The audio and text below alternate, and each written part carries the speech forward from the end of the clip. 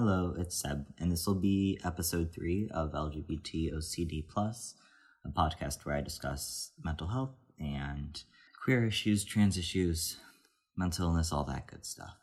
So, as my last 2 episodes have been more geared towards trans experience and educating on trans individuals and that kind of thing, now I'm going to switch gears a bit more into mental illness, specifically OCD, because that's the main one that I see misinformation being spread about and that I see inaccurate depictions in the media of, and generally people just don't understand it as well. For the record, I've been diagnosed. I was diagnosed with OCD when I was 12 and generalized anxiety disorder at the same time, and then was only recently diagnosed with major depressive disorder. So OCD is its own type of anxiety disorder, because under anxiety disorders you have phobias, you have panic disorders, all these different things. And so OCD is their own because it deals with both obsessions and compulsions, as you could probably guess by the name. And in my experience, people are generally a lot less knowledgeable about OCD rather than generalized anxiety or depression.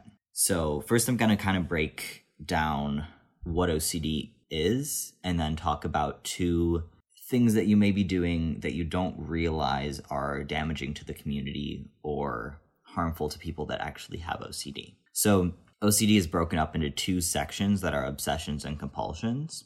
Obsessions normally manifest as intrusive thoughts. And so I didn't know until I talked to a friend about this that not everybody has this, but for a lot of people, like if you're like standing somewhere high, or you are holding something really expensive, or maybe you're driving and your immediate thought is like, I could just like twitch the wheel and like crash this car, or, you know, I could just jump off this whatever, this kind of impulse to be self-destructive, that's a fleeting thought. And so you'll just have that, and majority of the time immediately dismiss it as that is irrational and obviously not what I want to do in this moment. Intrusive thoughts are like that, but it's just on repeat for hours, for days. It's just these normally very violent or disturbing or upsetting thoughts that are just on constant repeat. And for different people with OCD, they'll kind of manifest in different ways. For me, the majority of my obsessions were centered around either self-harm or suicide. But for other people, they may be about violence towards other people, or people may have upsetting thoughts about just like very explicitly sexual ideas, all these different things. And the main factor of that is that they are unwanted. I do not want to be having these thoughts in any situation. They're not thoughts that make me happy. They're not thoughts that make me comfortable. It's something that is so upsetting, that's so anxiety inducing, that it stops me from being able to navigate my day in a way that would be normal. My first experience with intrusive thoughts that I can remember, well, the first experience, to be fair, is when I was like 8 and I was reading a book on a boat, and I got very upset because I felt the need to basically throw my book off the boat, and I was trying to communicate why that was upsetting to me. And it's so difficult to communicate because people are just like, yeah, don't do that. No, duh. Obviously, I don't want to do it. If I wanted to do it, it wouldn't be an intrusive thought. It's something that I know is irrational, that I don't want to do, but I need to do it. In this moment, I can't find a better way to explain it other than the fact that I need to do it. Because for a lot of people, it'll be you need to do it or else something bad will happen, or that kind of thing. For me, a lot of my intrusive thoughts are about how, like, if you don't do it now, you'll never be at peace again. And so when it was walking on sidewalks, I was like, if you don't step on the crack, you're going to have to catalog where that crack is specifically. And for the rest of your life, you'll be basically haunted by the fact that you did not step on that crack in the sidewalk, right? And so then that fear that this is something that's going to be in my mind for the rest of my life is enough to make you do that compulsion, which would be stepping on the crack. The intrusive thought example that I often use, that was something I experienced in 7th grade that really led to me actually getting diagnosed, was I was in a tech class and we had soldering irons and I was trying to just work on my project. It was fine. And I just had this overwhelming, like, I need to touch the soldering iron. It's very hot. Obviously, it would hurt a lot. It would burn me. But I was like, I need to do it. And I couldn't explain why. And so I like removed myself from the situation. And then I tried to come back later that day and just started crying while trying to solder this thing. And I could not explain like why I needed to touch it. And so that's one of those things that like, if you're not given the words to put to that, it's terrifying. And even now, like I have thoughts that I'm like, yeah, that's obviously an intrusive thought. That doesn't remove the discomfort and like genuine fear that I feel in that moment. So yeah, those are obsessions. And so obsessions can, be about anything.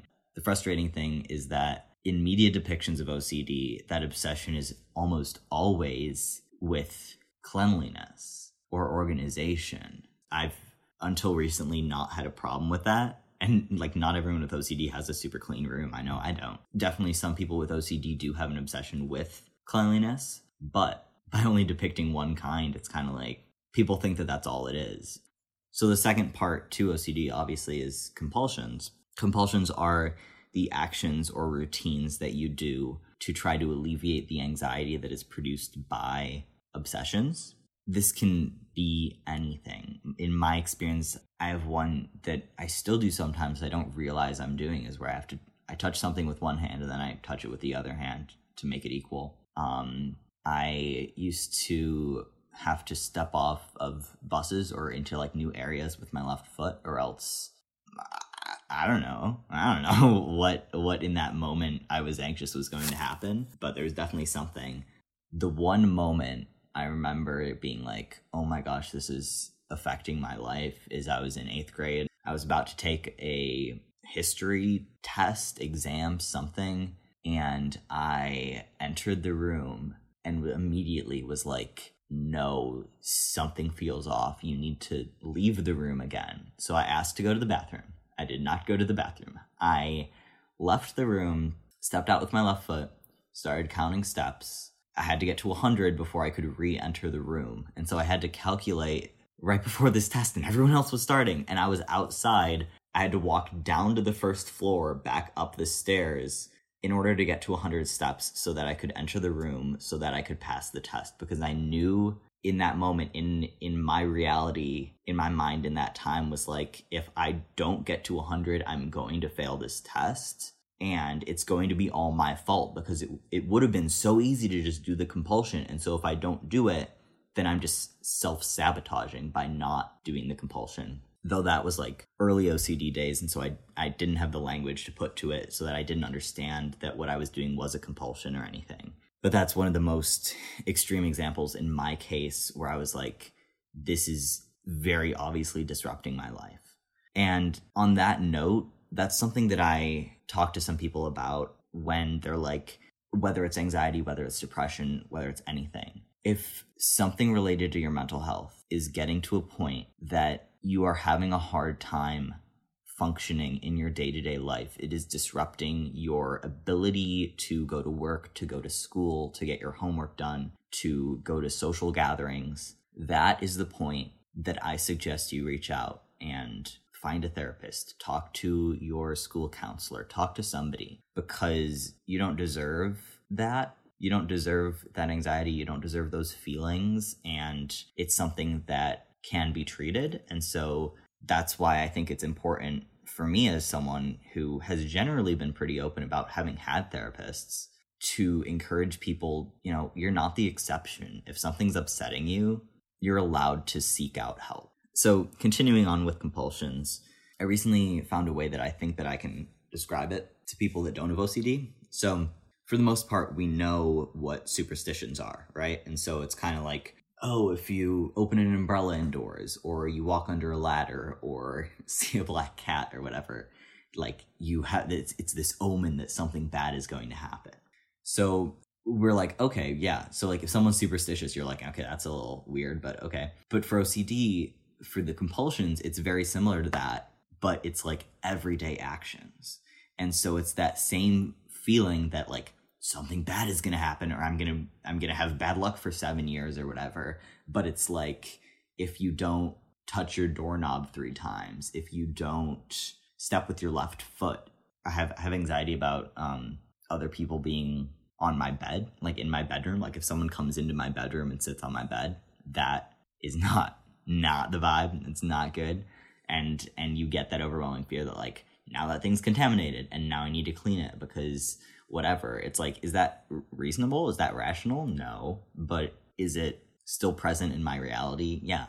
That's one of those things where you're like, once it gets to a point that these compulsions are genuinely affecting the way that you can navigate your day-to-day life, because 1/4 or 1/2 of your actions are all compulsions, then you get to a point where you're like, oh, it's not great. And that's often the more extreme depictions we see in the media, where it's like someone has to shower 17 times before they can go out of the house. But it's not always like that. And so I was confused when I was diagnosed. My therapist was literally like, you literally have textbook definition, like OCD, like literally anyone should have been able to diagnose you with that. But I didn't make the connection. I never saw people in the media experiencing it in the same way that I was. And so I didn't make the connection. I never would have. I still, like, I haven't seen an accurate depiction of OCD. The closest thing that I genuinely believe is an accurate depiction is it's a book, Turtles All the Way Down by John Green, who has OCD. And so he wrote a book and the main character has OCD, and I read it and it was amazing. So that, if you happen to be looking for books to read, that is a book that I would read to better kind of understand the inner thoughts of someone with OCD. So now that we kind of have the basics of what obsessions and compulsions are, talk about what people that do not have OCD can do to be better allies to those who do. So these are things that you may not realize are harmful.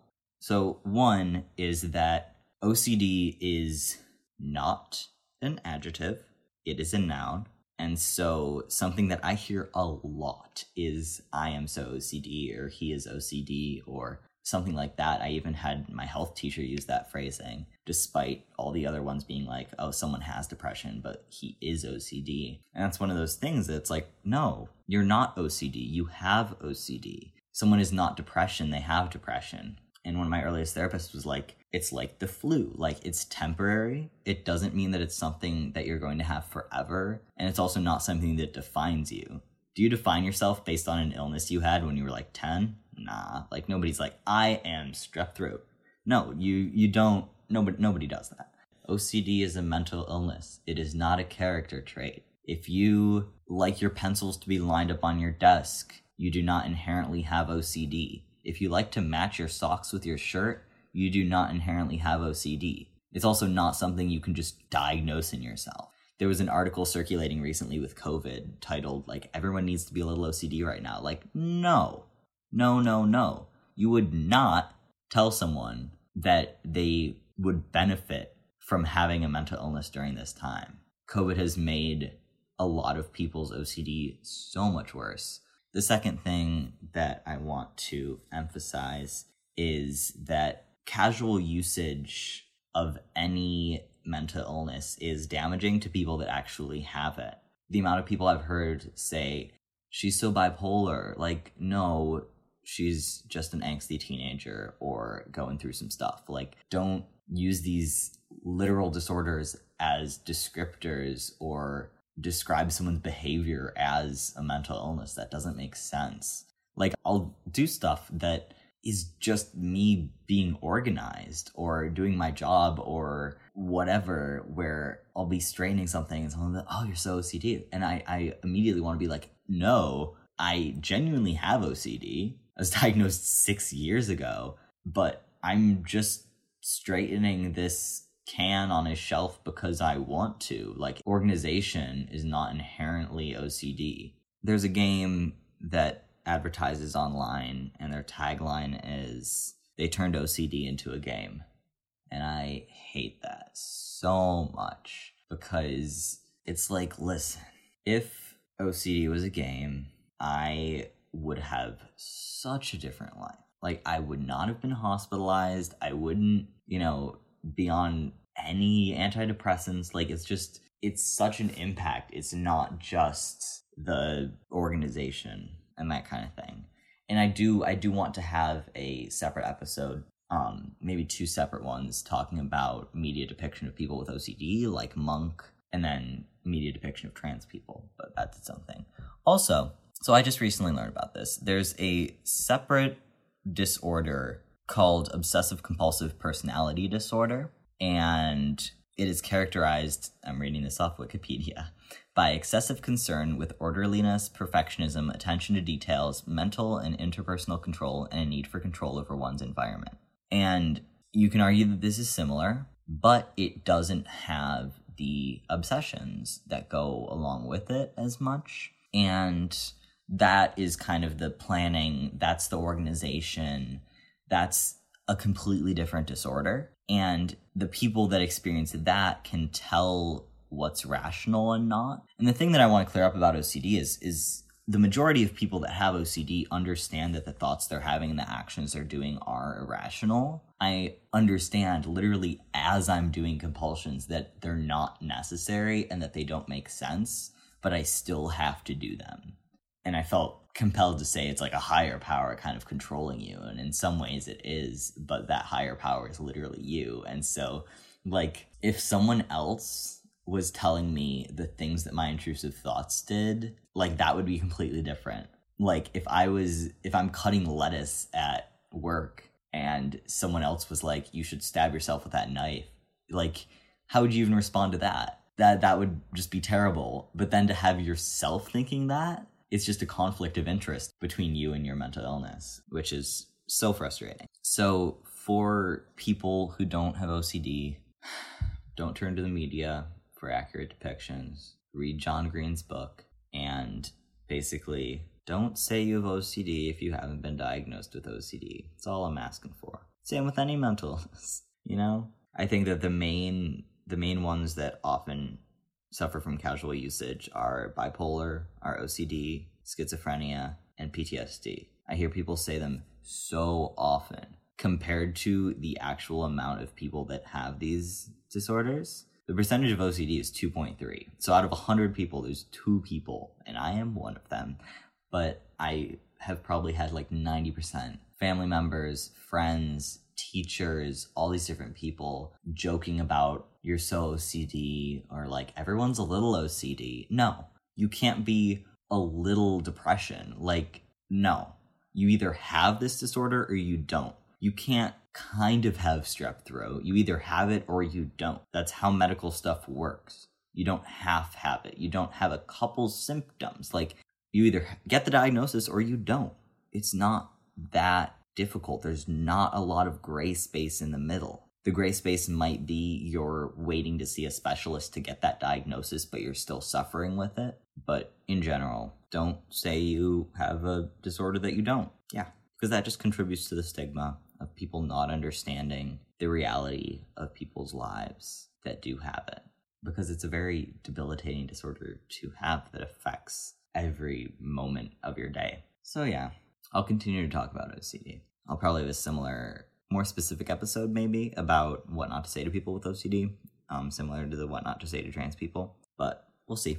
Thank you for listening. Remember, it is what it is, but what it is not what it will always be. See you next time on LGBT OCD+.